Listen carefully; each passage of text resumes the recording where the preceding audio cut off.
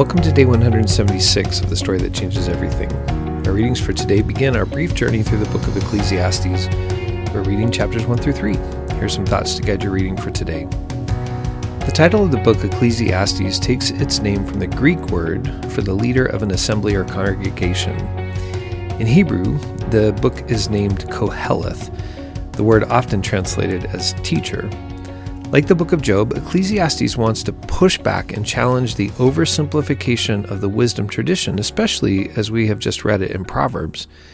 In particular, the oversimplification of the wisdom tradition is challenged by the relentless passage of time, the ever-present threat of death, and the seeming randomness of many of the events in life and in history.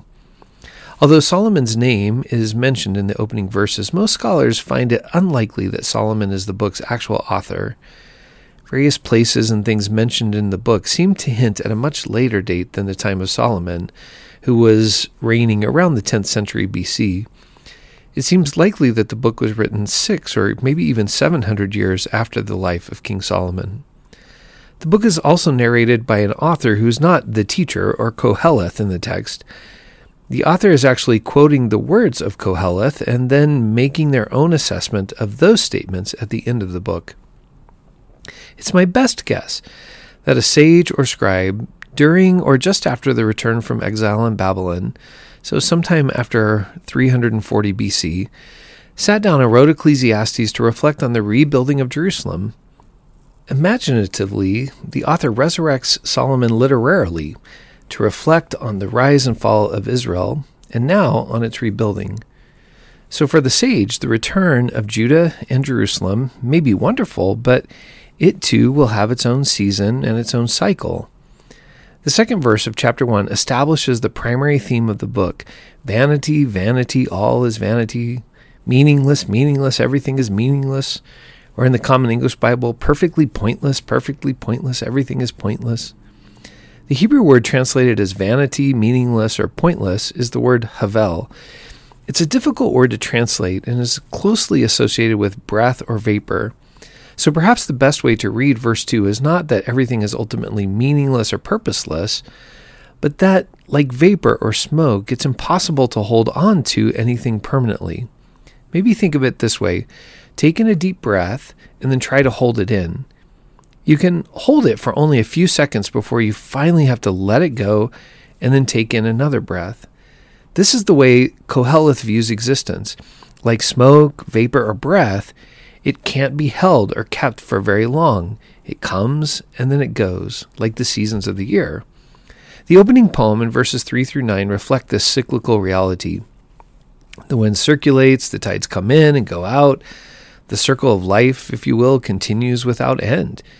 We see things, but we want to see more. We hear sounds, but we always want to hear more. The ear is never full. The eye is never complete. New inventions or technologies may come along, but they are used for the same purposes. If the author of Ecclesiastes were alive today, he might say, we have more advanced ways of killing one another, but war remains the same. Our technologies may have become more advanced, but we're still using them in the same sinful ways that humans have always behaved. From verse 12 of chapter 1 through chapter 2, we get a kind of royal autobiographical reflection. It is, again, as though Solomon, or another great kingly figure, has returned from the dead to reflect on what they devoted their life to and what those things might mean to them now. And there are 3 areas that are named in particular: the pursuit of knowledge, the pursuit of wealth and pleasure, and the pursuit of justice or significance. The king pursued knowledge, only to discover that there's more to know than can ever be known. New books are published every day. Not only can you never read them all, but the use of words to try to describe truth, it will just never end. Books will keep coming, knowledge will keep flowing, and so pursuing knowledge is like chasing the wind. The king pursued wealth and pleasure only to discover that there's no end to desire and riches don't follow you to the grave. Everything you've worked for will ultimately belong to someone else, and the inheritance you leave for your children may actually harm them rather than help them. So perhaps pursuing wealth is also like chasing after the wind. The king also pursued justice or significance only to find that there was more evil that emerged or more titles to go gain. He also found that there was too much randomness in life for the easy equations of the wisdom tradition to fully work. Sometimes bad things happen to good people and good things come to bad people. So pursuing justice or significance is also like chasing after the wind. Verse 24 is the first occasion of the writer's primary message. There's nothing better for human beings than to eat, drink, and experience pleasure in their hard work. I also saw that this was from God's hand. Chapter 3 begins with the beautiful poem on the seasons that the Byrds made famous in the 60s with the ballad against war. Like the cycles of the wind and the waters described in chapter 1, the seasons also continue in perpetual cycle.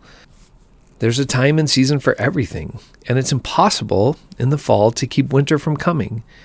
And winter may be dreary, but spring will eventually break through. This is the reality of the cycles of life and nature and seasons. And so we get the same thought again that the author offered in chapter 2.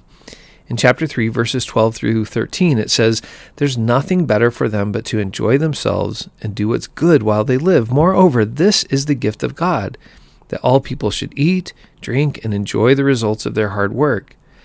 But an additional thought is added here in verse 14. "I know that whatever God does will last forever. It's impossible to add to it or take away from it." This may be the heart of the book's entire message.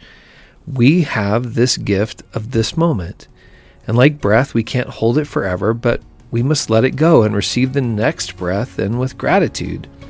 In the perspective of history, we should be humble and have a proper perspective on how much we can accomplish in our relatively brief and short existence. But when we offer our breath back to God, God is able to weave it into a divine story that is eternal, a story that is impossible to add to ultimately or take away from because it's God's.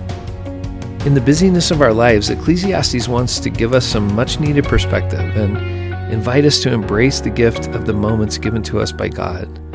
So we should work hard, but at the same time, we should not take ourselves too seriously. This too is divine wisdom. Well, we keep going tomorrow through this dark but poetic book.